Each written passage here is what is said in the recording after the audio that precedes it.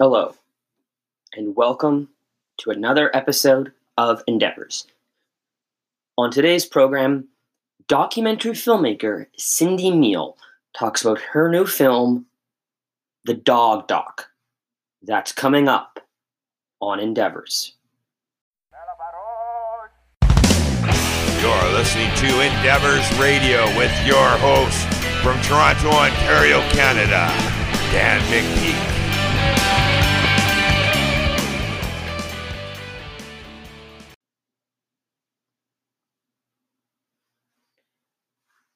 Well, hi there. Happy Thursday. Welcome to another show. How are y'all doing in quarantine? I'm 3.5 weeks in. I feel like I'm starting to get into that place of not wanting to go places necessarily, but just not being cooped up with my family 24/7. Like there's a little bit of that wandering soul in me starting to kick in right about now. Maybe it's because of all the friends I've been talking to online and wanting to see them. But, we'll get through this eventually. If we all do our part. And speaking of doing our part, there's a man, Marty Goldstein, who is one of the pioneers of integrative veterinary medicine at his clinic, Smith Ridge. He uses traditional medicine, but also a lot of alternative methods, such as cryosurgery. And he talks about titering, which is a method to do with vaccines and vaccinations. And he was recently the subject of a documentary called The Dog Doc, which was directed by my guest, Cindy Meehl. Cindy had been a client of Marty's for many years, and after her first film, Buck, in 2011, really wanted to make a film about Dr. Marty. The interesting thing about Cindy is that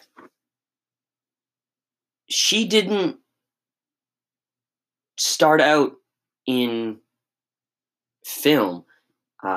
She started out as a fashion designer and a fine artist, and only released her first film in 2011, and that was the aforementioned Buck, about the real-life horse whisperer, Buck Brannaman. And then from that, she did a mini spin-off on television called 7 Clinics with Buck Brannaman. But through her company, Cedar Creek Productions, she's also acted as executive producer on many other documentaries, including Dogs on the Inside, Unbranded, Trapped, For the Birds, The River and the Wall, and Rewind. And the reason why I mentioned Rewind is because the director of that, Sasha Neuberger, will be interviewed in a couple weeks for this show as well. And Cindy actually pointed that out to me before we started our interview. But her current one is The Dog Doc, which, as I says, features Dr. Marty Goldstein and his clinic, Smith Ridge, and as well, it follows animal patients and their owners as they're trying to get through serious illnesses. Smith Ridge is often a last resort for pet owners who have already spent a fortune on medical care for their beloved four-legged children. And while everyone has an expiry date, humans and animals alike, Dr. Marty, as he is affectionately called, is often able to extend the lives of these patients exponentially. And like I said, Cindy Meehl had been a a client of Dr. Marty's for years. All said and done, this documentary took about 4 years or so to make, 4 or 5 years to make. Just been released, and Cindy Meehl, the director, joined me a few days ago to talk about the film. Here's my conversation with Cindy Meehl. Hi, Dan. How are you doing? I'm good. How's the quarantine life treating you? Well, I don't want to sound glib about it, but I always work from home and I have my dogs here and I'm working as hard as ever. So it doesn't feel odd, except that I feel afraid to go to the grocery store. So it's not so bad, but I'm ready for it to be over anytime. You mentioned your dogs, and that's sort of what your latest documentary is about, the dog doc, which is about this man, Marty Goldstein, and his love of animals and his holistic vet clinic. Yes. How did you first become aware of Dr. Marty, as he is known?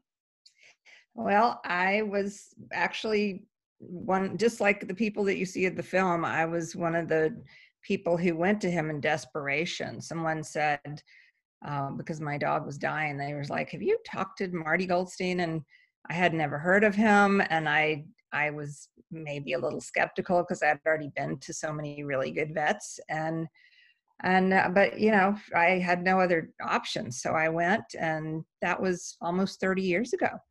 And he turned this dog around. It was really astounding. It was a miracle that she suddenly, not only did she get better and live 6 more years, she was only 6 at the time, but she started acting like a puppy and doing things that I hadn't seen her do since she was a year old, literally.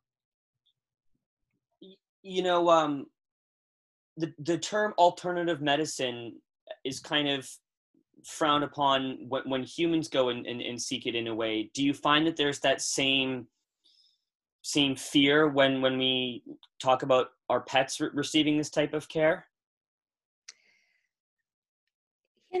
That's a great question. I think that because I have been doing this so long for my own pets and myself, that it just seems so obvious to take, in a way, a simpler path and to do things that don't have a laundry list of side effects. To me, it just seems like a no-brainer. Like, why wouldn't you start there first? And I'm not saying that conventional medicine and pharmaceuticals are bad. Certainly they have a great purpose and have saved a lot of lives. But I think that for me and for my family, we always tended to take a more natural route and had great results, and therefore don't have a laundry list of side effects and don't have a laundry list of pharmaceutical drugs that we're on now. So I think the proof's in the pudding. If you live it and you see it and then you realize the benefits, then it's just hard to deny. But we should make clear, he makes very clear that he's an integrative veterinarian and deals in holistic medicine. How would you describe what integrative medicine is for those who might not be familiar with that term? Well, all of these vets, and I really highly recommend integrative medicine because it means that you've had a real traditional upbringing, medical education. You've done the conventional route. You know about all types of pharmaceuticals, but you also know everything about the body and everything they would teach you in med school. So you are a legitimate doctor, but you also, in this case, these doctors have spent a lot of time studying other things like supplements and Eastern medicine and acupuncture and homeopathy. And there are a lot of studies to back all this up. People go, oh, that's not evidence-based, but there are plenty of studies out there if you look. And so they bring to the table this much larger toolbox, and they're looking at the whole animal. They're not saying, okay, we're just going to treat that headache with an aspirin, they're going to say, why are you having headaches? What are you eating? Are you sleeping enough? And, what chemicals are you exposed to? So it's more of a whole body approach, instead of just the body that grew the tumor and we're going to only treat the tumor with radiation. They're going to try to figure out why the body grew the tumor in the first place. So for me, I just like that kind of common sense approach. And did that explain it? Does that make Yeah, sense? yeah. Yeah. Mm-hmm. Uh, you follow, I guess it's 4 different owners and their animals. As a filmmaker, as a storyteller, how did you decide which stories you were gonna follow? Well, a lot of it had to do with what we could really get the whole story. Sometimes people would come in with an animal and they were sick, and they would do something that seemed, almost rather simple, and the animal got better and they didn't come back necessarily. So sometimes there was just not a lot of things to follow in a case. Sometimes we didn't get back there when they came back, and that might have been a really interesting case, but you just, didn't know when they came back. It was a lot of things to follow. There was, you had to have your crew available. You had to have the doctors and the front desk with all their tons of patients be able to remember you were filming one, this particular dog, and then call me up and get me over there. So it was a real juggling act to try to follow any of these stories. Here again, you don't know when a dog is going to be sick. You don't know when they're going to need to come in. And so we kind of chose stories that I thought were pertinent to people, because dogs are in a way very similar to people, the way the bodies work, and so they test on dogs a lot. So I just thought that giving people stories that they might relate to personally, like kidney issues and things like that, and stories that we had complete stories, and the stories that just moved me. But there were so many that moved me that did not end up in the film, and we needed, really almost a series to cover them all. I understand that you kind of got into filmmaking almost accidentally. I know your background was in fashion and fine art, and then you met a horse whisperer a number of years ago. What made you make the leap from fashion to film? Oh, that's a good question. I really was riding horses, and I was going to some clinics with a man named Buck Brannaman, and at the time they were talking about doing a narrative kind of film on him, with actors and stuff. And I kept thinking, well, it would be really sad if no one saw the real guy, because I don't think anyone could really play him that well on screen, because he was such a unique person and he had such a unique gift with horses. So I just decided that it'd be a good idea to make a documentary on him, thinking that there'd be a narrative film coming out at the same time. But then that film did not happen, and I continued to make the documentary, and the result was this film called Buck. In For you, as someone who's sort of been a lifelong creative, how would you compare your process of making a film, whether it was Buck or whether it was the Dog, versus sort of how would you approach fashion? Well, between fashion and even a painting, for me, filmmaking was almost more like a painting, in the fact that it was a rectangular, a screen was like a big rectangle that you had to fill up. So I was I was very interested in the way it would look from the artist standpoint of me.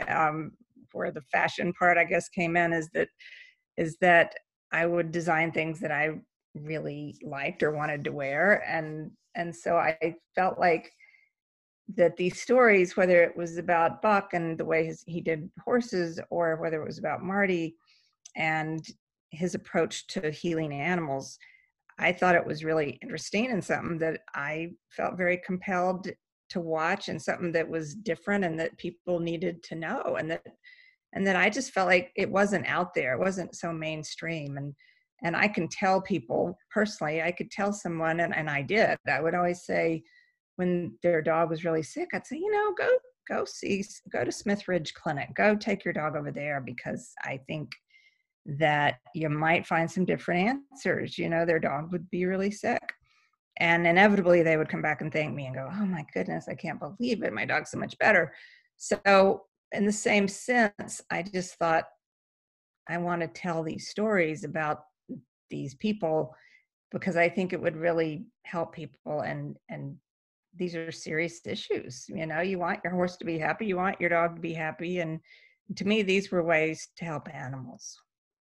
As someone who used to work in fashion, what was your take on Dr. Marty's clothing choices? Because I think you said in the film he always dresses, in clothes that are probably 20 years too young for him. As was said in the film, yes. You know what? If you know Marty, then you just realize that his clothes are so perfect for him, really. Because even though he's now in his 70s, he is probably closer to the energy of a teenager. And he's very exuberant. He's very exuberant about life. He has so much hope for your dogs when you bring them in, and your cats, and he kind of just lifts your mood and your spirit. And I think that translates even into his healing, that somehow people get very excited about it. They feel better. The dogs pick up on that energy. They feel better. And beyond the actual medicine that he's practicing, I think there's something really important and powerful about just the mental attitude and the spirit that he brings to the place. And his clothes, going back to that, reflect that. Making a documentary is a very long, drawn-out process. I think one of the animals, I think it was Mulligan, it was almost a 2-year follow-up. What was the process like for you in terms of, pre-production, actually starting filming, and then putting it all together? It took, oh goodness, really almost, we're going on into 4 years, over 4 years now, because we started, I actually approached Marty after we made Buck, and that was around 2012. And then I got involved in some other projects, and he was involved in some other projects, where they were thinking about maybe making a TV show with him. And I thought, well, I don't want to interfere with the TV show. So long story short, it took several years before, I think it was right in 2016, when we finally said both of our schedules were perfect to start this film. So, and that's what we did. But he even let us, as a filmmaker, and going back to fashion, I like things to just look good. And the clinic, all the rooms were painted this pale yellow color. And so I went in and did a test shoot, and it could have been 2015. And people just looked kind of sick against that yellow. It just was a bad color to film. And so he allowed me, I said, can I paint your walls? Because I just can't bear to look at hours and hours of footage with this yellow wall. So he let me come in there. I sent a painter in there, and we painted it blue, which people looked great against the blue. But we changed lighting in the ceiling, because most of my films have been shot outside, and where everything looks great. And so to have to come inside where there was fluorescent lighting was part of the challenge. And so we spent quite a few months just trying to get the place where where you could film in there. And we created a room that was bigger, where they could do appointments sometimes, where we could just get a crew in, because you have a tiny room and you've got 2 owners and a doctor and a tech, and then you get the sound person and me and a camera person in there, and it becomes like a clown car, So they were so nice to let us do all this adjusting, to where we could get a prettier movie out of it. What do you think a film like this will teach us, perhaps, about the importance of pets in our lives, because, you know, you have a woman like Lee who was spending, you know, $1,200 on therapy for her dog Waffles. What makes pets such an integral part of our lives? Ooh, that's a good question too. I think people have the misconception that everybody that walks into these vet clinics have a ton of money. A lot of these people had already spent a ton of money at conventional veterinarians, and but when you have an animal that is part of your family, it's like a child. I mean, I really think it is. There's more and more young people are opting not to have children, and they have pets, and they're fur babies. I don't think you can put a price on an animal's head, and certainly if it comes down to whether or not somebody's gonna put shoes on their child and food on the table, I'm sure there's some hard choices to be made at that point, and it is very heartbreaking when someone really cannot afford medical help for the dog. But I do think that ultimately that this path of supplements and doing things more naturally in the long run is actually much less expensive than putting them on certain other drugs, and then the side effects weakens the immune system, and you see all these autoimmune diseases that would come in. So I think, I don't know, what price can you put on joy? I can't quantify the amount of joy that I get from my dogs, and how you can be in a bad mood and you just look at them and and it just lifts your mood so much. So I think people with animals that they really adore are totally understanding everything I'm saying right now. But it does unfortunately get down to money and healthcare for people and for animals a lot of times. And on that note, considering the current economic downturn that we find ourselves in, with mass unemployment due to the lockdown, how do you think that's going to affect pet owners' ability to afford care for an animal that might be sick? I think it's going to greatly affect it.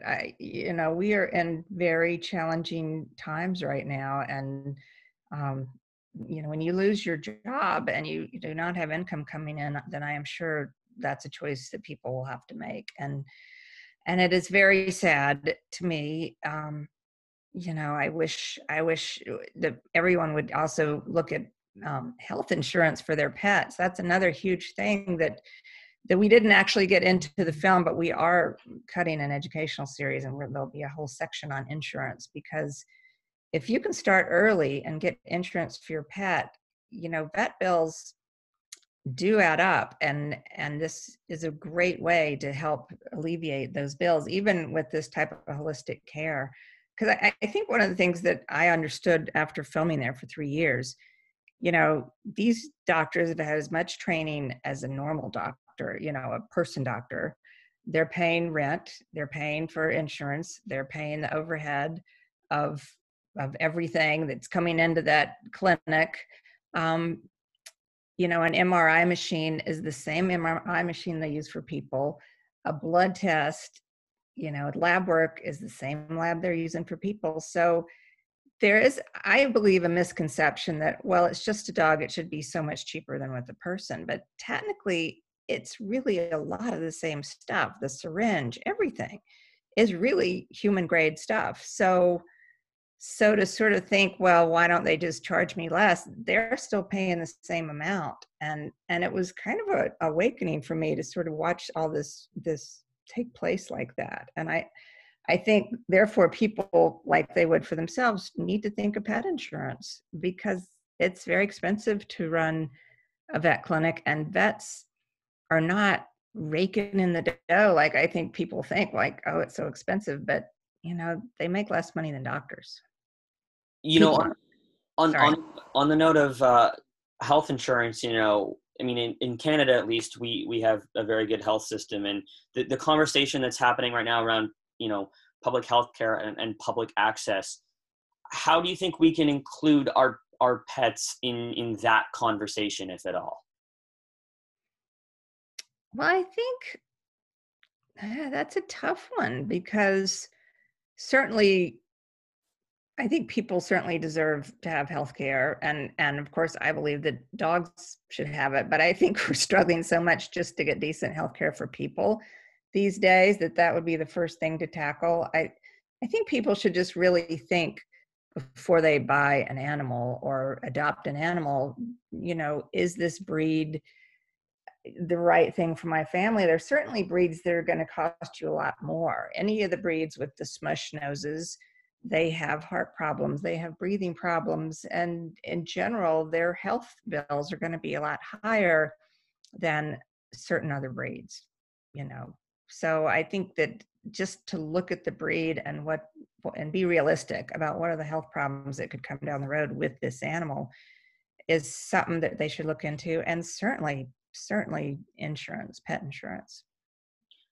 One of the things that Dr. Marty talks a lot about in the film is vaccines and his sort of take and approach them. And he was very careful to say that he's not an anti-vaxxer, but given the misconceptions that people have about him already, what was the conversation you had with your team about finding that balance between his views and not sort of inflaming the anti-vaxxers or those on either side of the debate? Well, we actually, I have heard that, oh, well, it's such a one-sided view. And I really tried desperately to set up interviews with quite a few people who were experts in vaccine. I tried to talk to the American Veterinary Medical Association that has a list of scheduled vaccines. And as soon as they heard, they said, what do you want to talk about? And I named some things, and I said, I want to talk about titering and, the vaccine schedule with dogs. And they stopped calling me back immediately. It was crazy. And then we also had set up interviews with 5 scientists at Kansas State University, where it's a major lab for vaccines. And that's where you'd send all the rabies tests to see, about rabies.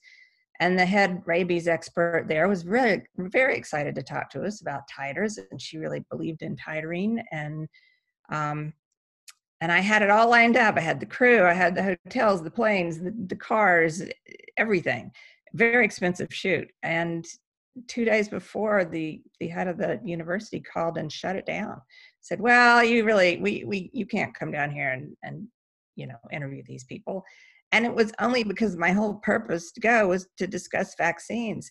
So to me, it's really ironic that if everyone's saying how safe and wonderful they are, why can't anyone go on record and talk about them? I mean, I wasn't going down there for some smear campaign or anything. I was excited to talk about titers and how they work, because a lot of people don't realize you can titer your dog and find out if they have antibodies, and you probably never have to give them distemper or parvo after those puppy shots. There's some shots that you really are pretty good for life on. And so this is a conversation that everyone should be having. I don't understand the mystery that surrounds it. Like, it's great to say you have to have them, but if anyone wants to talk about how do you make them and what's in them, and why is the dose for a Great Dane the same as for a teacup Yorkie? They give them the exact same dose, and that's kind of crazy to me. So I just was looking for information, and so nobody seemed to want to give it. So it wasn't for lack of trying that I tried to discuss vaccines on many levels. So you have to wonder. Do you think part of the perhaps reluctance on the part of people to talk in science is they don't want to be attacked or question on their work, which they feel has already been vetted enough, so to speak? No, not really, because has it really been? I mean, where are the studies where they, combine, here's 5 different viruses. Here's 5, different um, uh, adjuvants that they put in it. There's metals. If you look at studies about this metal, there's a certain limit that's considered safe for the blood-brain barrier. It's just, why can't we talk about it? I truly am not looking to say, oh, this is bad. My kids were vaccinated 100%. I did titer them later in life before they went to college so that they didn't necessarily have to get an MMR again. But to me, that's just, why is it so secretive? Why can't we go and sit down and say, this is how it's made. This is how you make, 100 million doses of the flu vaccine every year. This is what's in it. I know it's proprietary, some of it, and they use that, but then you go back to the fact that since the 80s, you have not been able to, the pharmaceutical companies are completely unaccountable for any injuries. And so billions of dollars have been spent from the vaccine court for injuries, but then they'll say there are no injuries. But it's just an interesting subject to me that I'm just keep trying to get information and say, well, it's just not true that all these studies are ironclad. They've never really taken a placebo of a vaccine, and what they do is they take the adjuvants, they take the metals, the heavy metals, and they use that as a placebo. Well, that's not a placebo. Saline is a placebo. So there's a lot of things that concern me about the data when you really start to dig. And here again, I'm not an anti-vaxxer. I'm just looking for the answers. And I don't feel like anyone should be punished for asking questions. On that note, how wise is it, or your opinion on treating animals the way we treat humans and vice versa? Yes, we share a lot of the same DNA, but in terms of treatment plans, how do you find us treating animals in comparison to how we treat a sick human? It depends on the person, I think. I mean, if everyone tells me I want to come back to Earth as one of your animals, I mean, if my animal is sick, I make sure that they get the care. I know a lot myself. I mean, I don't run to the vet every time my animal's sick, but I know that you can take out a can of organic pumpkin and put it in little into their food to help ease their stomach if they're having digestive problems and things like that. I think that a lot of vet care could get better myself. I think they should be teaching a lot of these alternative methods and less invasive things in vet school. And of course, that's what I'm really hoping would come from this film, is that people would get excited about some ideas. The IV vitamin C that you see in the film, where they take vitamin C and they put it in a bag and they, put a few other things in it and they put it directly into the blood system. That was so miraculous to see the change in dogs from just a day or 2 or 3 on that IVC, that I started doing it. I called my doctor and I said, hey, do you ever do IVC? And he said, yes, it's called a Myers cocktail. And they sometimes put B in it, or hyaluronic acid, or other things they can put into these drips. And both of my doctors, I have one in New York and I have one in Pennsylvania, who they highly recommend it for your immune system. So there's things like that do translate between the dogs and the humans, or the animals and the humans, which, when you see the results, it's hard to deny. You out of the patients you follow, you did lose a couple of dogs along the way, but you were very careful not to show the actual the death or dying on screen. But as a filmmaker, as someone who's observing and is largely neutral in this, what was it like for you filming and watching others experience a loss in this way? And why was that important for you to include in the film? Well, I'm I'm on number 9 and 10, I suppose, of my dogs. I have one sitting here snoring at my feet right now. And I think that unfortunately, most dogs, we're going to outlive most of our dogs. Most people, will outlive their dogs. And I had certainly lost 8 in my lifetime. And I think it would be untrue to try to act like even the best vet could save every dog. It doesn't happen. I don't care whether you're going to the Cornell Center or where, when dogs get sick or they get advanced cancer, sooner or later they are going to pass away. And I think that to honor the people and the animals that have gone before us and gone down this path, it was really important to me to include that in the film. It was really hard because you get very emotionally attached to the people and to the animals. So there were many times that I was crying as I was filming this film, and sometimes they were just happy tears. But it was often that I had been in that same clinic so many times and had been in that same waiting room in tears myself for my own dogs. And I think it's really important. There's something that the dogs teach us in their life, and it's something they teach us in their dying, that if you're just paying attention, I think you're a better person for it. What do you think our pets can teach us about life, about death, about companionship? Oh, they teach us so much. They teach you to live in the moment, because a dog is just in the moment. Even when something bad happens to them, they kind of rally so quickly, and they have a kind of joy that is, I think, almost impossible to see in a person other than a young child. They're just there. They're present. They have unconditional love, and too many times I think humans, they get judgmental. They get wrapped up in the little small stupid problems of life, and dogs they don't do that. And even in death, I'm going to cry if I start talking about death, but even in death, oh my God, it's something so noble about an animal that they're not dramatic. They're so present even at that moment, and they're just so loving, and they just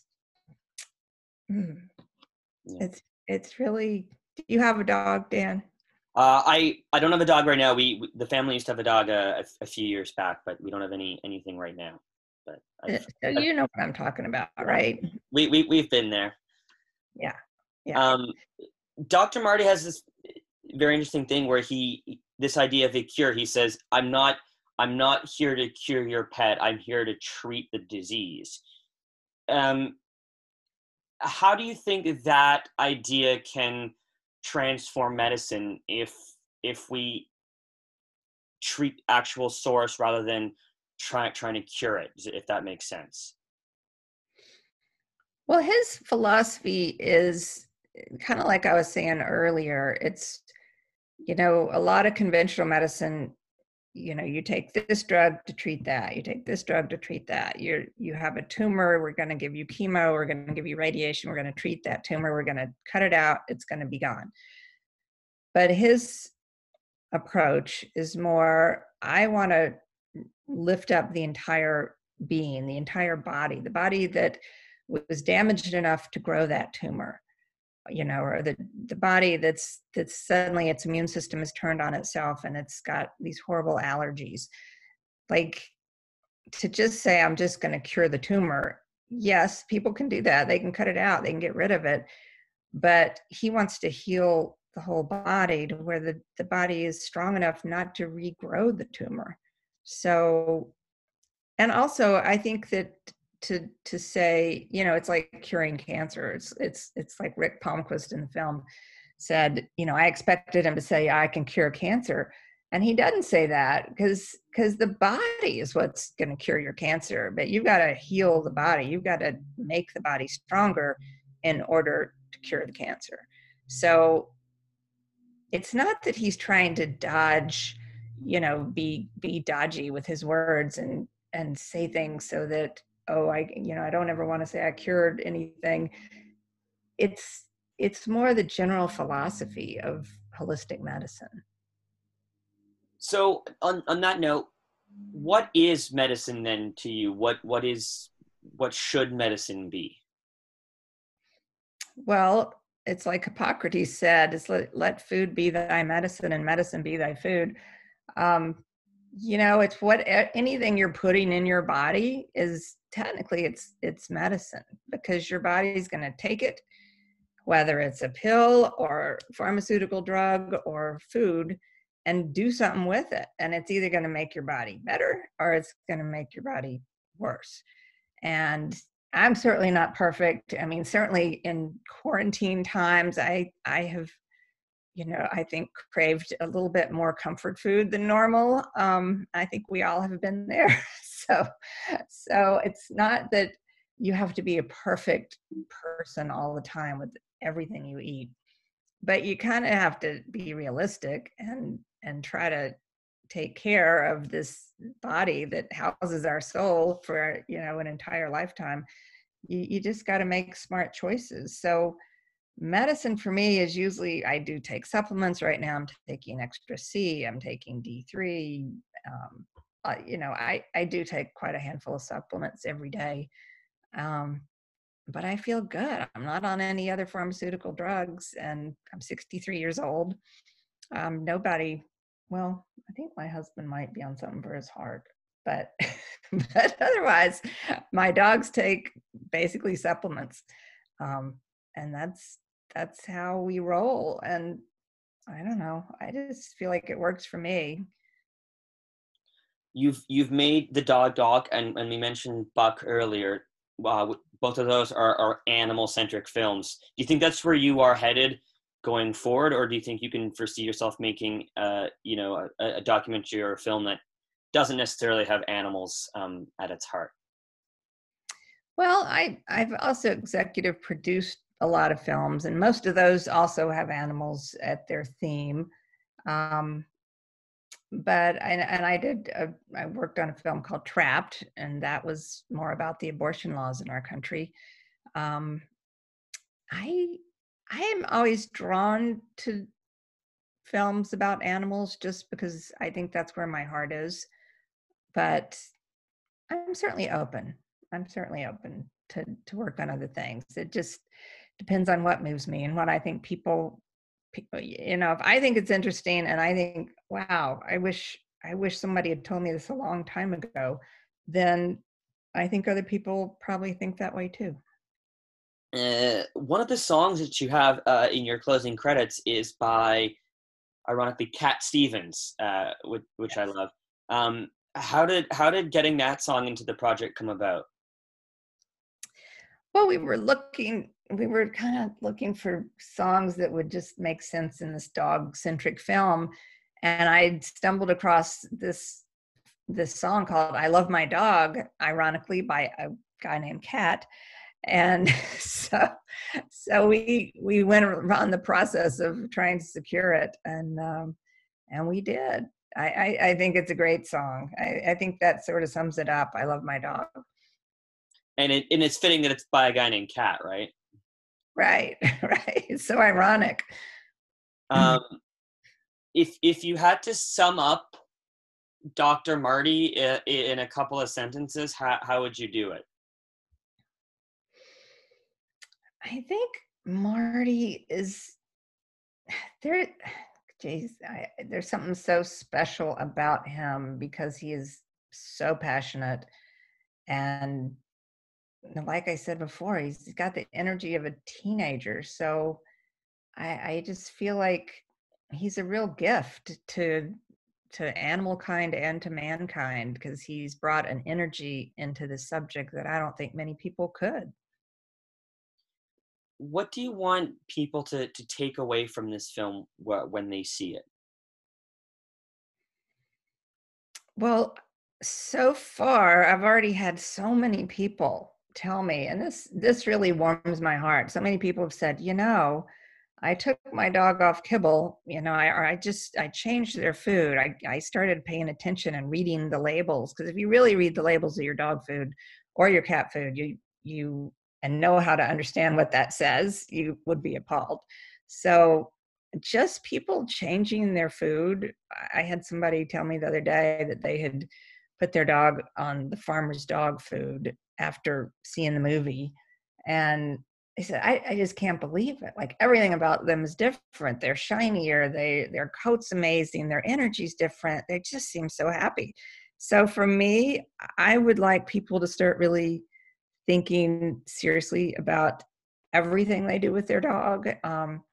You can look for a veterinarian that practices like this. If you go to the AHVMA, which is the American Holistic Veterinary Medical Association, they will say, find a vet near you. And so vets that do believe in practicing with alternative medicine therapies along with conventional are signed up for that on that website. And so I think if people would just shift their thinking about their dog and not think that a huge bag of kibble just that they haphazardly pour into a bowl every day, if they would just rethink that a little bit, I think they could be amazed at who their dog really is. I think some people don't even know who their dog is because the dog is basically sick and they don't even know it. Well, the film is The Dog Dog. It's a fascinating look for anyone who's interested in medicine and pets and veterinary science. Cindy Meehl, thanks so much for your time this afternoon. Well, thank you for having me. And I really do hope people see the film. We loved making it. It's been a real fabulous experience for all of us. Well, you have a good rest of your day, and hopefully lockdown's not too tough. Yes, and you too. You too. Take care and be safe. Be well. All righty. Ciao. All right. Bye-bye. Thank you. That was my conversation with Cindy Meehl, the director of The Dog Doc. It is out now. That does it for me today. Guest on my next show will be actress Becky Ann Baker, who's part of a new short film, as well as small roles in a couple of features. But she talked about what it's like working with her husband in her latest project, the actor Dylan Baker. And next week, I'll be featuring my interview. I'm so happy this happened. One of my favorite actresses, Liana Libretto, stops by to talk about her new film, To the Stars, as well briefly talk about her other project, Banana Split. That's coming up in the coming weeks and days and shows on Endeavors. Thanks for tuning in. Stay safe, stay happy, stay healthy, and we'll see you next time. Bye for now.